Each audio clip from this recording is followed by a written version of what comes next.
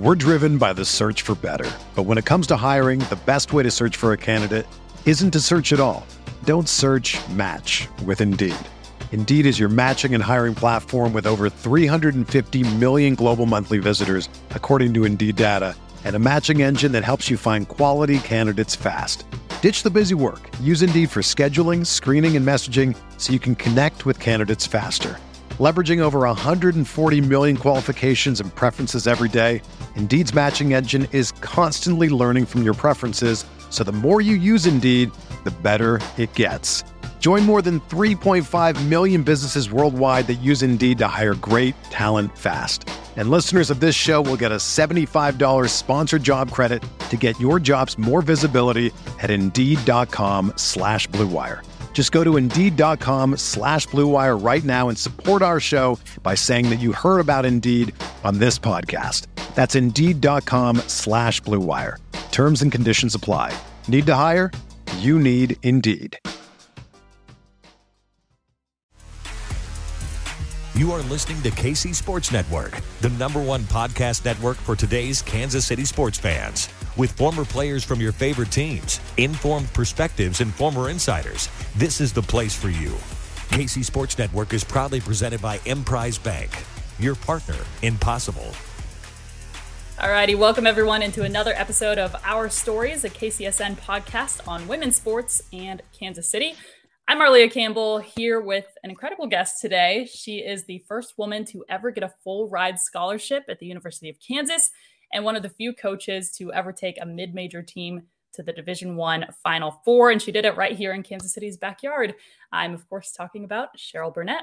Welcome to the podcast. Well, hello, and thank you for that wonderful reminiscing of the past.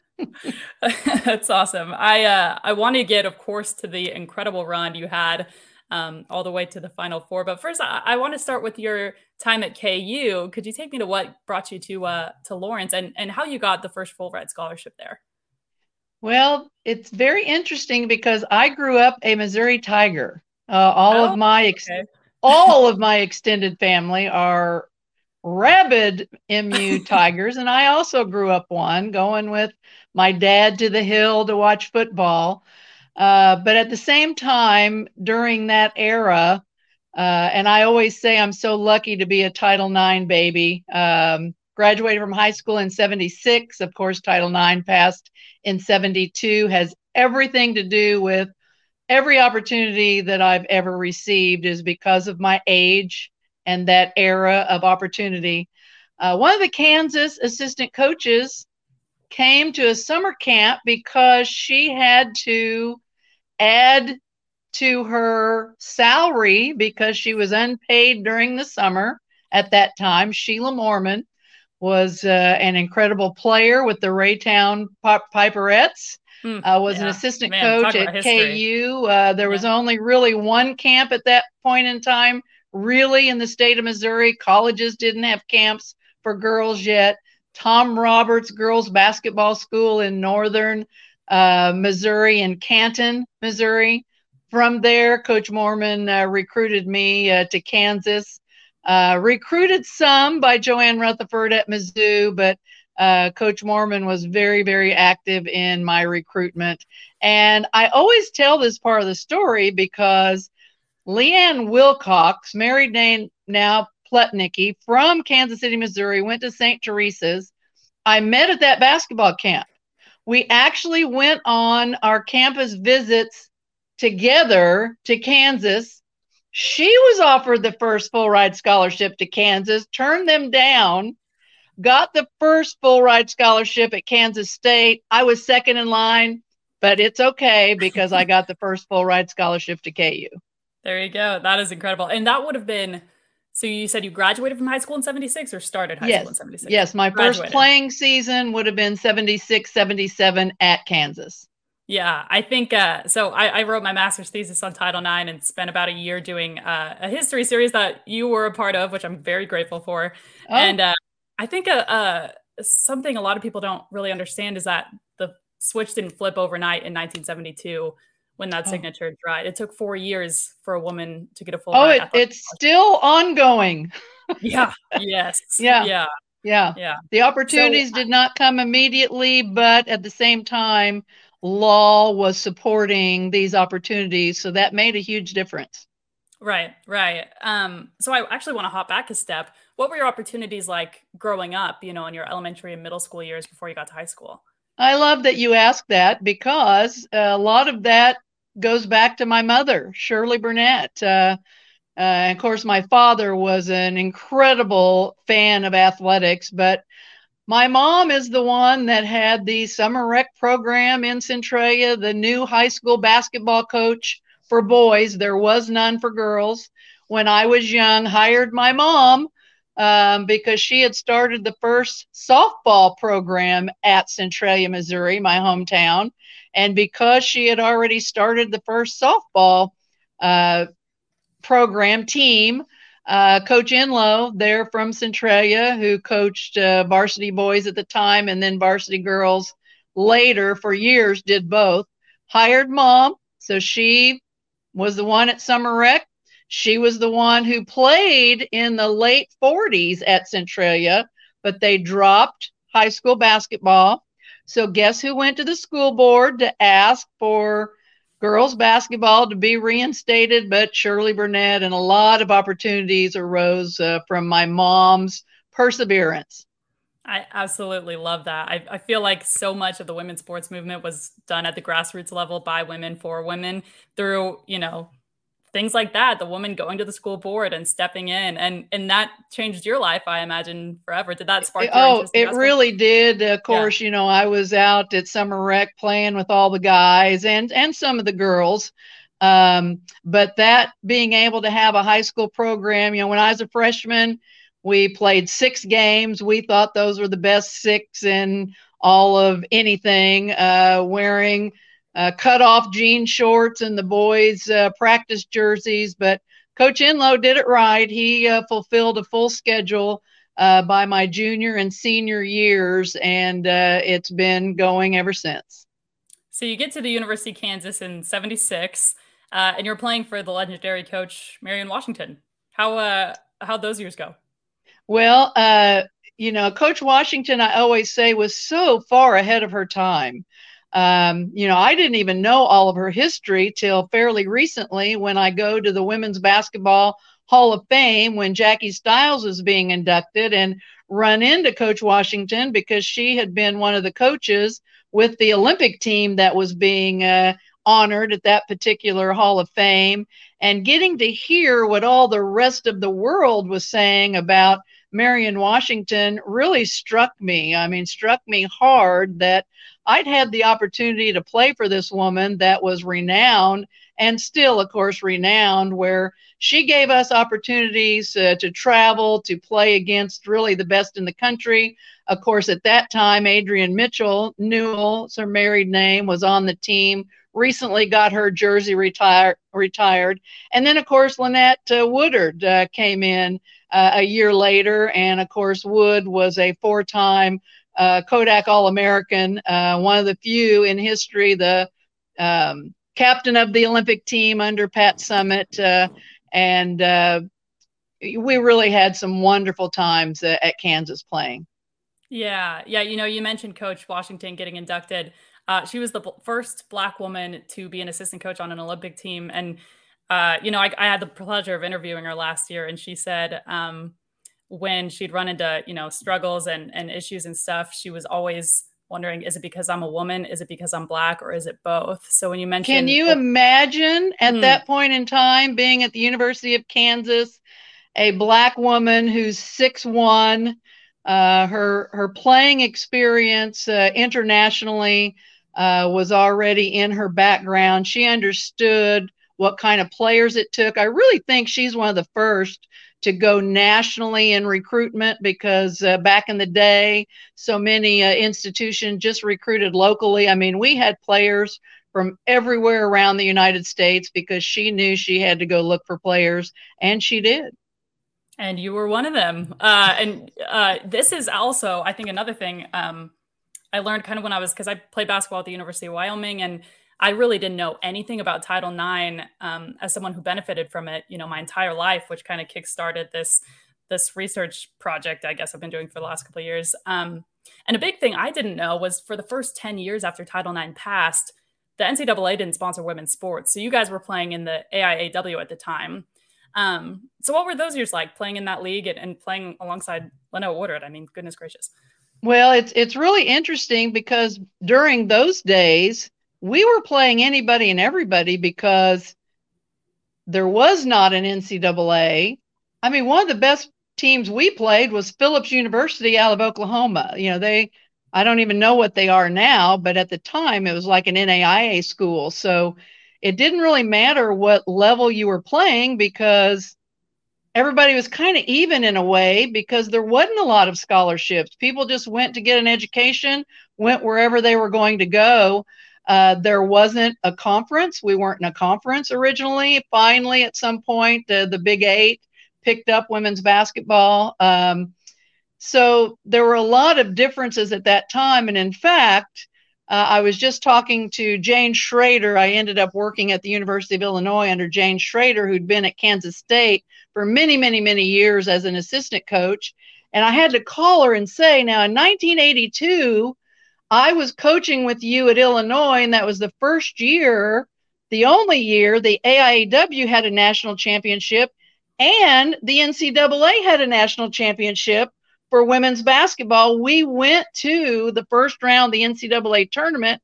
How did we decide if we were going AIAW or the NCAA? So it was quite an interesting and challenging time. And at the same time, playing with Lynette Woodard, I mean, getting the opportunity to play with Wood, we called her Wood, you know, it was incredible. She was 6'1". I still think she is one of the best athletes and players to ever play the game. Her athleticism, her ability to handle the basketball, her ability to score. Yeah, it was a pleasure to be her teammate. She was also a great student, and she was also a very respectable human being with really great integrity. So it was a pleasure. Yeah. Do you have any favorite memories from your playing career in Lawrence? Well, I don't know if this is and we're talking about Lynette, so I have to share just this memory. I thought that's where you were going, but please, yeah. You know, I mean, she was so fast that there was one game where our point guard was bringing the ball down the floor and Lynette was coming behind her. Lynette actually stole the ball from our own point guard to take it down, to dribble and score. It's like, is that a steal in the stats? So she just stole it from her own teammate, but just from behind because of her speed. You know, we were 30-8 for a couple of years, my junior and senior year. We got to play again against some of the best. I don't know if it's a favorite memory. I can't say it's a favorite, but I had gotten to go in 1976 to Central Missouri to watch the 1976 Olympic team when I was 16 and Nancy Lieberman was 16. So lo and behold, Old Dominion is on our schedule. I guarded Nancy Lieberman and she scored her 2000th point over my extended hand. And she could have scored at will, but when it was time for her to get 2000, she simply brought the ball down, rose up at the free throw line and shot it over my hand. There you go. Part of the history books. It is. It is. Yeah, that's awesome. So what after your playing career, when did you get into coaching and kind of what was your thought process on making that career move? Actually, I was on my way to Italy to play overseas when somehow I found out that at the University of Illinois, where Jane Schrader was, a graduate assistantship opened up. I always knew I wanted to coach. I mean, from the time, basically, I knew girls and women could coach. So when that opened up, I decided I wasn't going to Italy. I had also gotten drafted by the New Jersey Gems in the league. Sharon Farah, being a Missourian and also a great Missouri Tiger, I knew she was in the league. People weren't getting paid yet, so I forego my playing career to have the opportunity to play against, to coach for Jane Schrader, again, who'd been at Kansas State for years and years. I idolized their program. They were so disciplined. They were so defensive oriented that I knew that I could not pass up the opportunity to be in her program. Yeah. Yeah. Here's another one, jumping back for a second. I know we talked about Title IX passing in 72 and you were there 4 years later. How are things in terms of equity between the women's program and the men's program at that point? Oh, there was no equity. Yeah. Yep. But I will have to say, I think that Coach Washington did such a great job of shielding us, as aware of those kinds of things that I certainly am now. And after coaching for so many, many years of trying to take some strides in all of those kinds of things, I might not have known it except for the couple of times where we'd be practicing and all of a sudden the men come on and, they're shooting layups, we're shooting layups, they're shooting over us at the same end of the floor. And we're kind of going, what? I think we have a conflict of timing here. But other than that, we knew they were traveling by plane. Honestly, at the time, we didn't care that we were in an 18-passenger van with all of our suitcases on top. We just appreciated that we were getting to play. Yeah. Yeah. And you have given so many other women the ability to get that experience of playing all the way to Southwest Missouri State, which is now Missouri State. So how did your coaching road lead you there? Well, after coaching at University of Illinois, I'd actually called Joanne Rutherford at the University of Missouri, who had been there, of course, legendary time at Mizzou. And she said, well, Cheryl, we don't have a job opening, but there's an opening at Southwest Missouri State. So I go and interview with Valerie Goodwin, her married name Colbert. And again, Valerie was one of the most heralded players out of Wayland Baptist in her career. And I interviewed for the job. She literally hired me on the spot.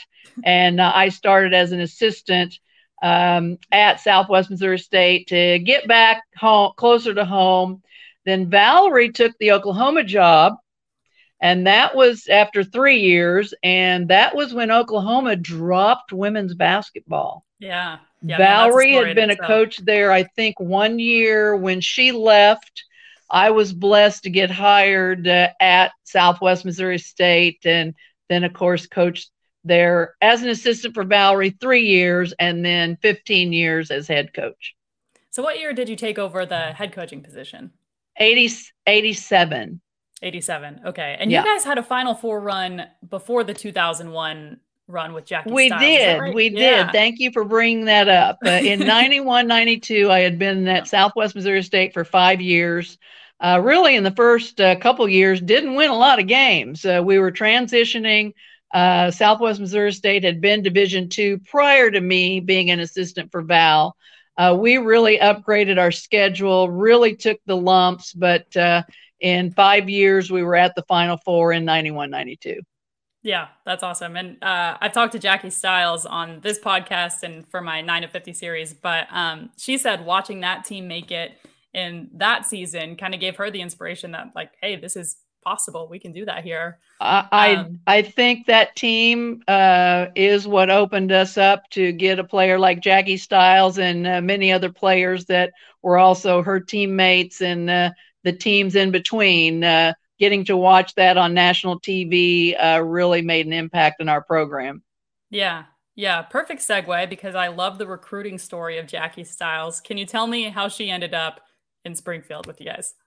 I love to tell it because, we tried to establish our program off of hard work. Not only do our players feel like they worked as hard, if not harder, in the weight room, in 3 mile runs and on the court. But our coaches also work very hard. So I had an assistant coach by the name of Lynette Robinson, who went to really an unheralded event in the middle of Kansas, watching some other players.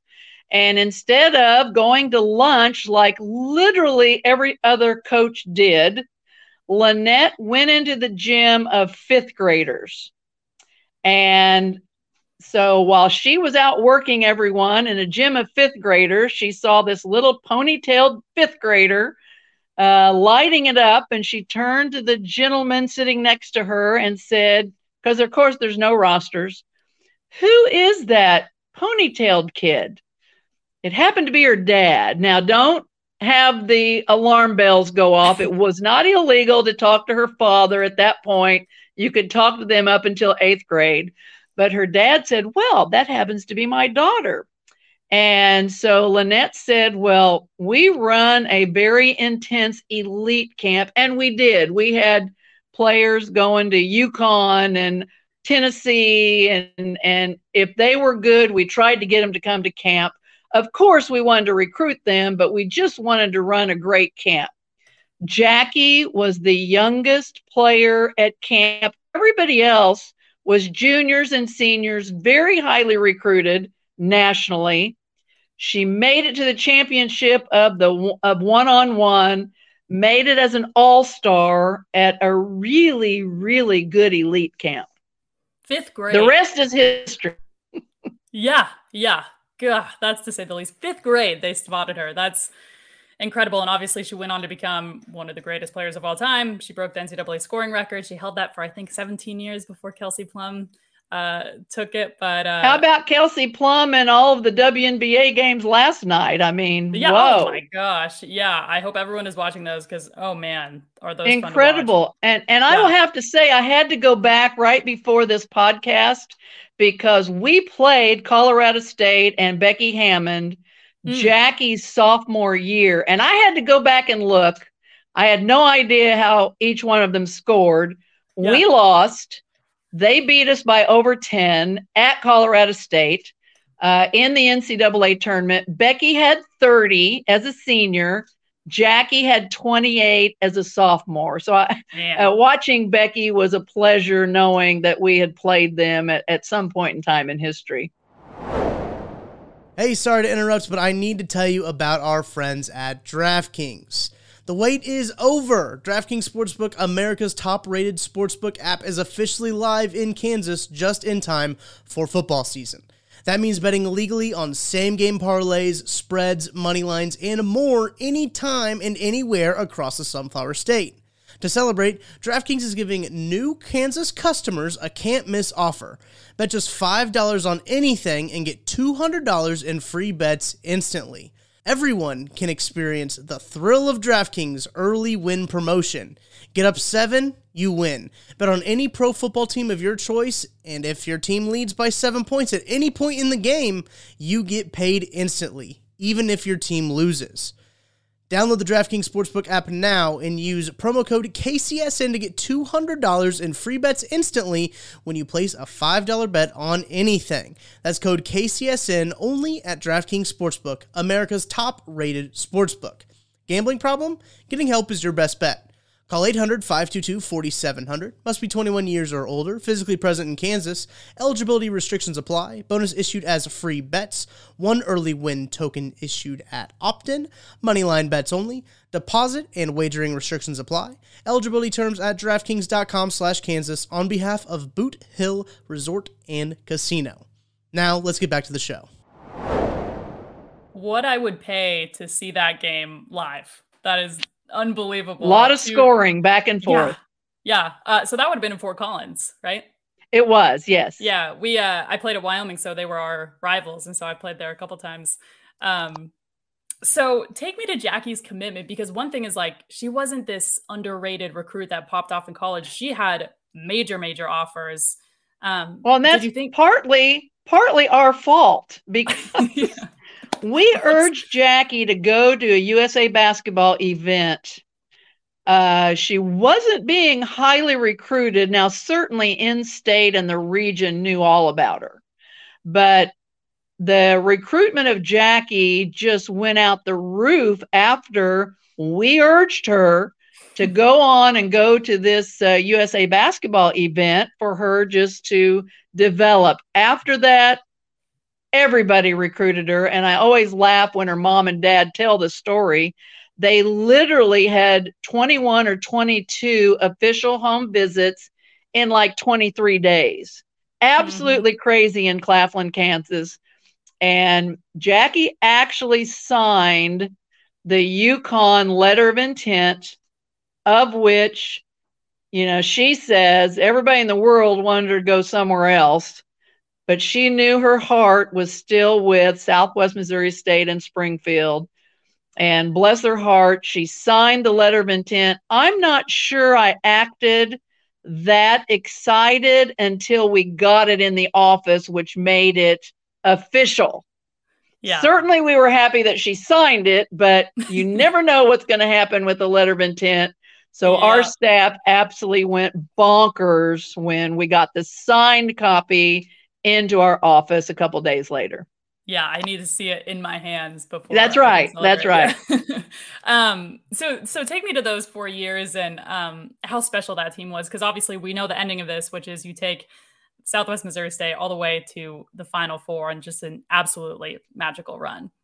Well, I have to say that group of seniors, along with Jackie, I mean, they started talking about a level of success their freshman year. I didn't join in that conversation. In fact, if I ever heard it, I'd say one game at a time. But by the time they were seniors, now this is back when we could almost do a little bit of everything in terms of, I'll give you an example. Now later, the NCAA put real limits on this, but when they were sophomores, we had 30 turnovers in a tournament where we got off the plane at like 11 o'clock at night, and we said, and they love to tell these stories, we're going into the locker room, and instead of here's what we're doing tomorrow, it's put your practice gear back on. And that night at 11 o'clock, after getting home from that game, we ran one sprint for every turnover. Now, again, those things you can't do anymore. But I'm telling you, those kind of moments are the ones they say impacted them to the level that they knew they weren't going to turn the ball over anymore, but just stepping stones to their senior year, where the way they gelled, I think, was miraculous. And I've said, and some people might not know me, but I'm the kind of coach that we can always get better at something. And even out of a win, we're going to try to get better at something the next day. The last, except for the Purdue game at the Final Four, the 3 games prior to that, I think that team played as well as any team I've ever had, and maybe better than they potentially could play. So what was as a unit? Yeah. What was your coaching style? How did you get them to that point? I know a lot of it was probably player led as well, but you have so much. I laugh because our conditioning is somewhat legendary. That particular team, coaches would ask me a variety of different things. I mean, coaches from Tara to Pat, they'd look at our team and go, how did you get those kids in such incredible condition? So conditioning, we like to control what we could control. We could control how strong we were in the weight room. We could control that we could play 40 minutes because we wanted to press and we wanted to run what's called scramble defense. We wanted to, at half court, make sure that our defense, player defense, man-to-man, pressure, we didn't want people to pass where they wanted to pass. We wanted to be more effort-driven. And then offensively, we just wanted to make sure that we could break down anybody as good as they could be with our screening and being able to read screens and break a team down defensively. So, I kind of laugh because I think I've told many administrators, even recently, I don't think I could get away with everything that we used to do because our kids worked harder than they earned the right to continue to play. Yeah, you had me at press the entire game. That is the worst team to play against. But so take me through like a conditioning session. What would you guys do in like the preseason to get in shape like our that? Philosophy was, we back then, we couldn't do hardly anything with our players in the summer. Now you can. So it literally was up to them to progress. I think players and athletes are made in the summer. So we had an incentive program. It was everything from squats, bench, power clean, 3 miles, a ball handling workout, a shooting workout. And then when they came in, we tested them on everything. And if they passed all of their tests physically and skill-wise, then they got out of the first week of conditioning, and we called it remedial week. And I can say this now because they're not in the room, but they called it hell week. I was fine with that. So if someone graduated out of hell week because they made everything, they had committed themselves in the summer. And all the rest of them that week who were not in shape because they didn't make it, they worked extremely, extremely hard. But they were all very self-motivated for that reason. Sure. Yeah. So what split of the team would have to take part in Hell Week versus how many? Very few players made it fully out. Oh, really? And again, a Jackie Stiles story. Jackie was we tried to tell players what it was going to be like, but they really didn't quite understand it until they got there. Yeah. Jackie tested out of everything. She was not going to have to go through that week as a freshman. That had never happened before. We had never had a freshman get out of the first week. Well, you know what she did? She didn't want to miss the first week. Yep. She didn't want to miss the camaraderie with her team. So she came and did everything with our team. She didn't get out of it. Man, she made herself go through it. That's the kind of athlete she was.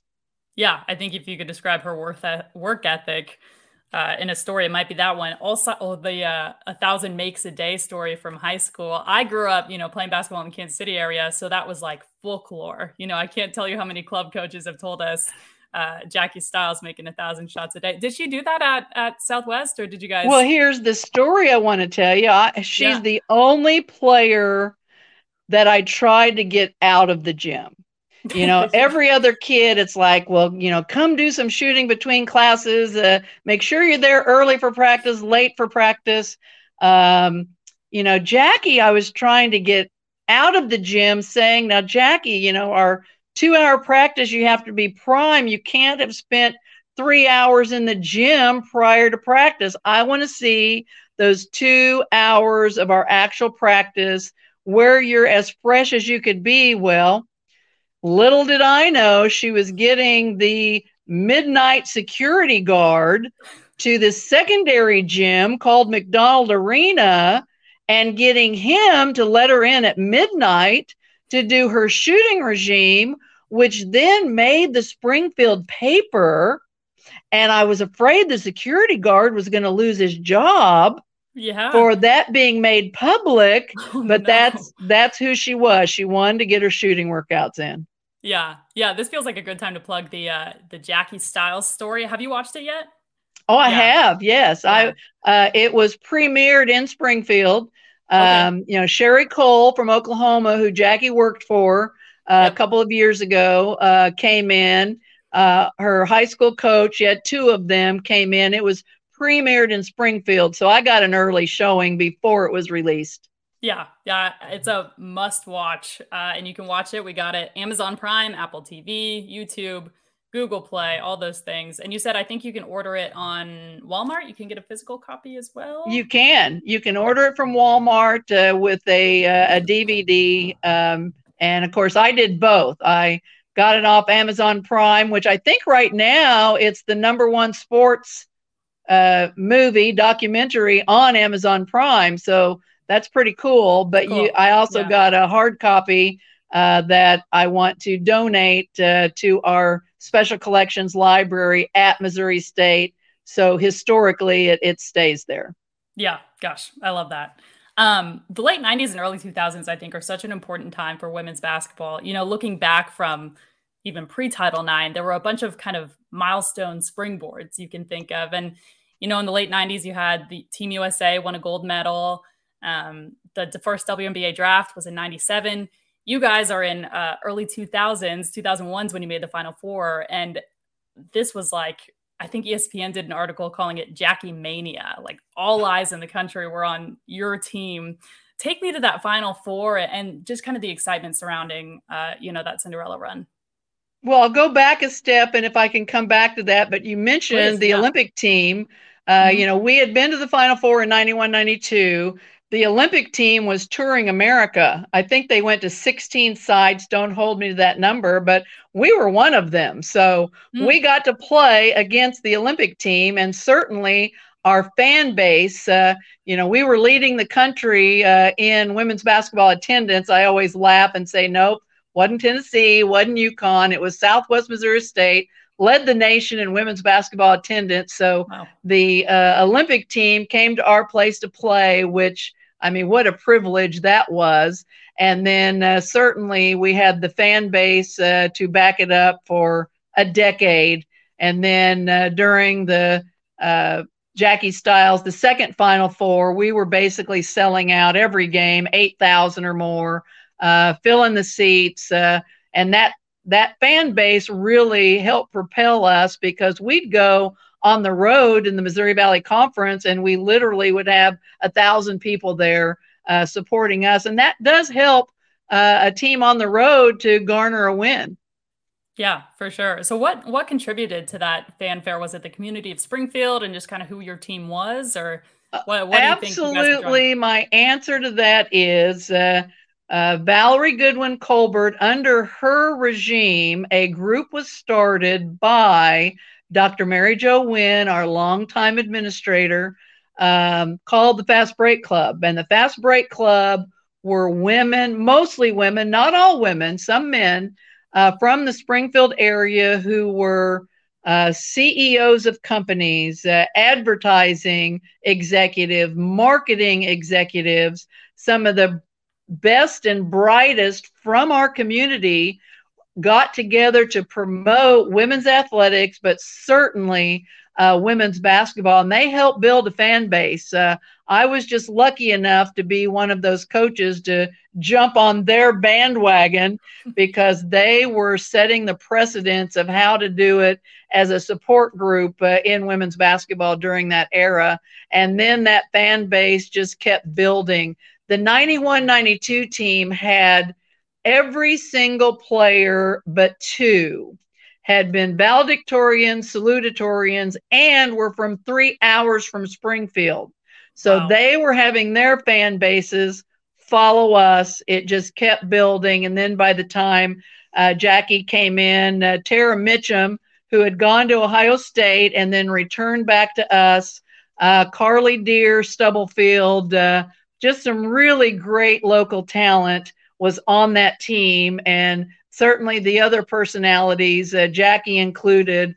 Everybody already knew Jackie coming into our program. So the crescendo just kept going up. The more we won and the closer Jackie got to every scoring record, really kind of drove all of us crazy. All of the media and all of the attention, including Jackie, it drove her crazy too. Yeah. So once she broke that national record, we could just go out and play because nobody was following those records anymore. And anybody that knows me knows the records are the least important thing that our teams were to concentrate on. We wanted to get a win.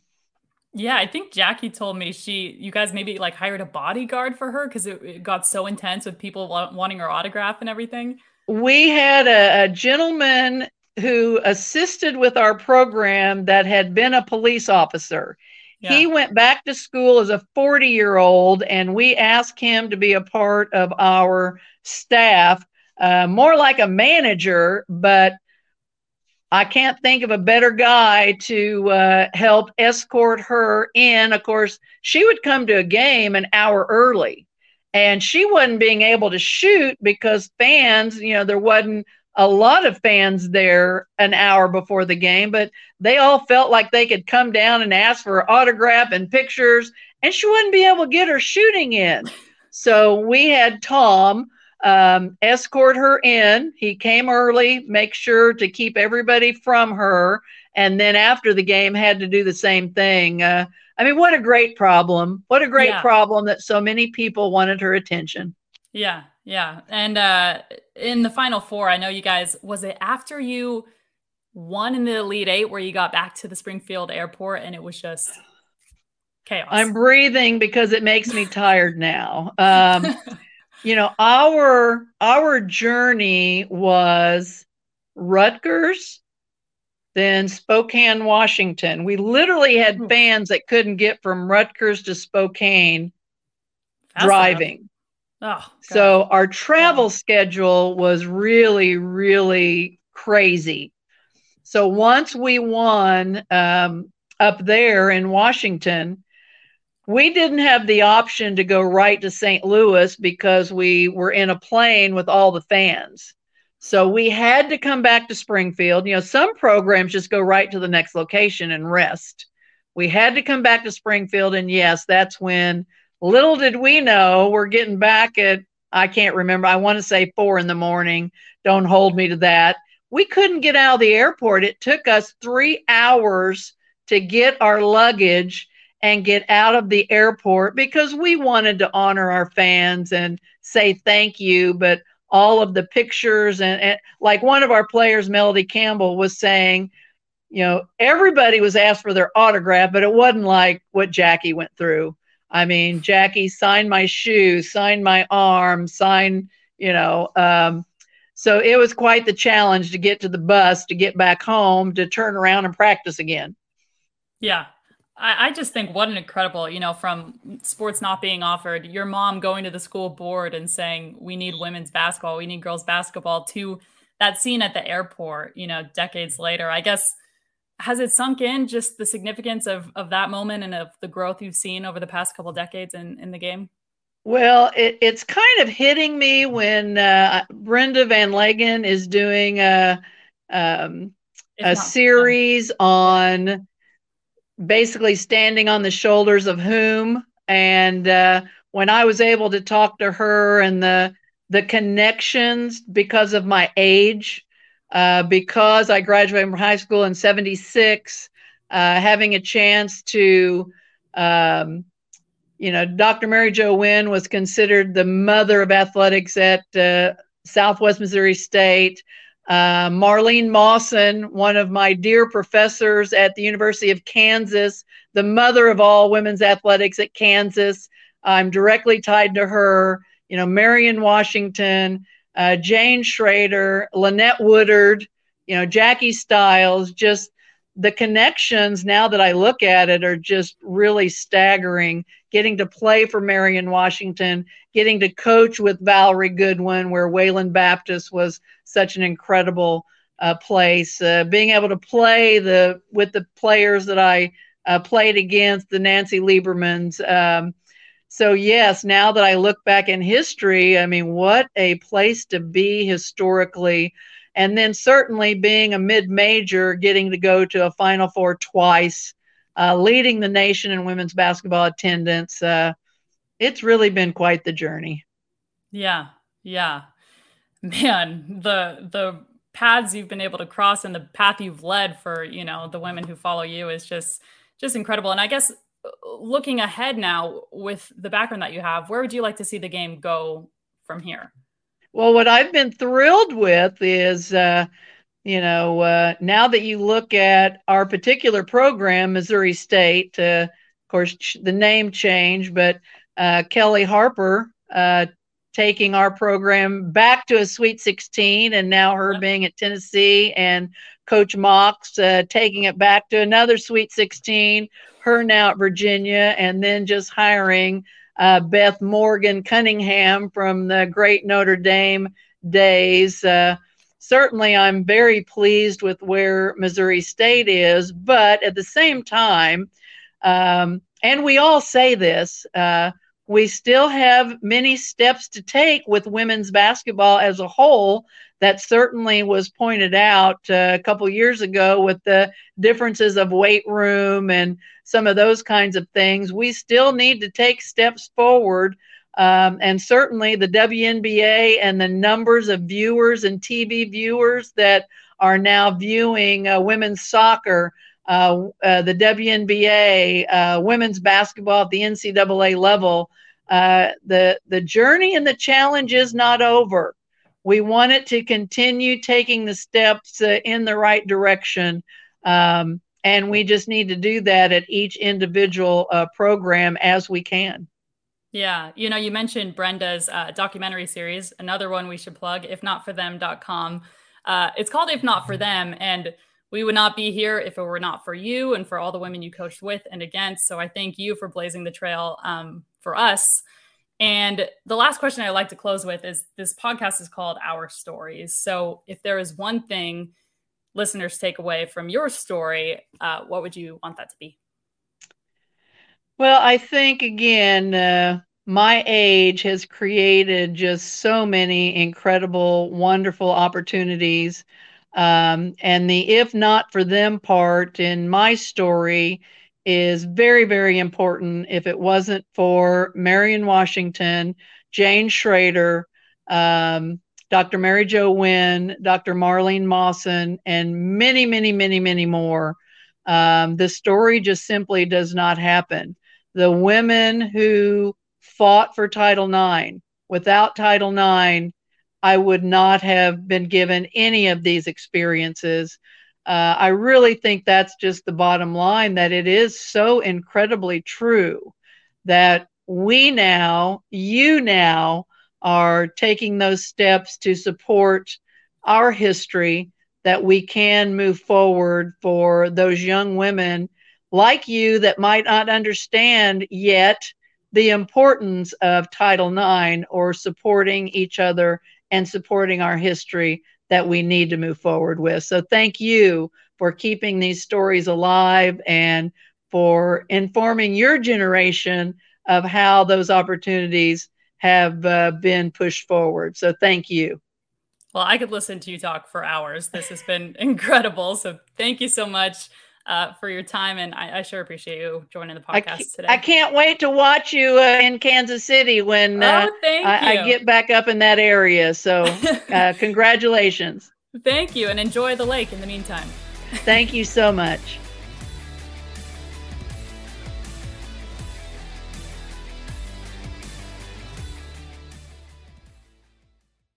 Everyone is talking about magnesium. It's all you hear about. But why? What do we know about magnesium? Well, magnesium is the number one mineral that 75% of Americans are deficient in. If you are a woman over 35, magnesium will help you rediscover balance, energy, and vitality. Magnesium supports more than 300 enzymatic reactions in your body, including those involved in hormonal balance. From functional medicine doctors to mental well-being and female hormone experts, we all know that magnesium is the one mineral to improve all aspects of well-being and health. But which one? Magnesium Breakthrough from Bioptimizers, the trusted choice recommended by leading experts with 7 best-absorbed forms of magnesium to ensure your body receives the support it needs for overall well-being. Go to bioptimizers.com/balance today and use code BALANCE10 for 10% off. Support your journey to wellness at bioptimizers.com/balance. Magnesium Breakthrough from Bioptimizers, your foundation to optimal health and vitality.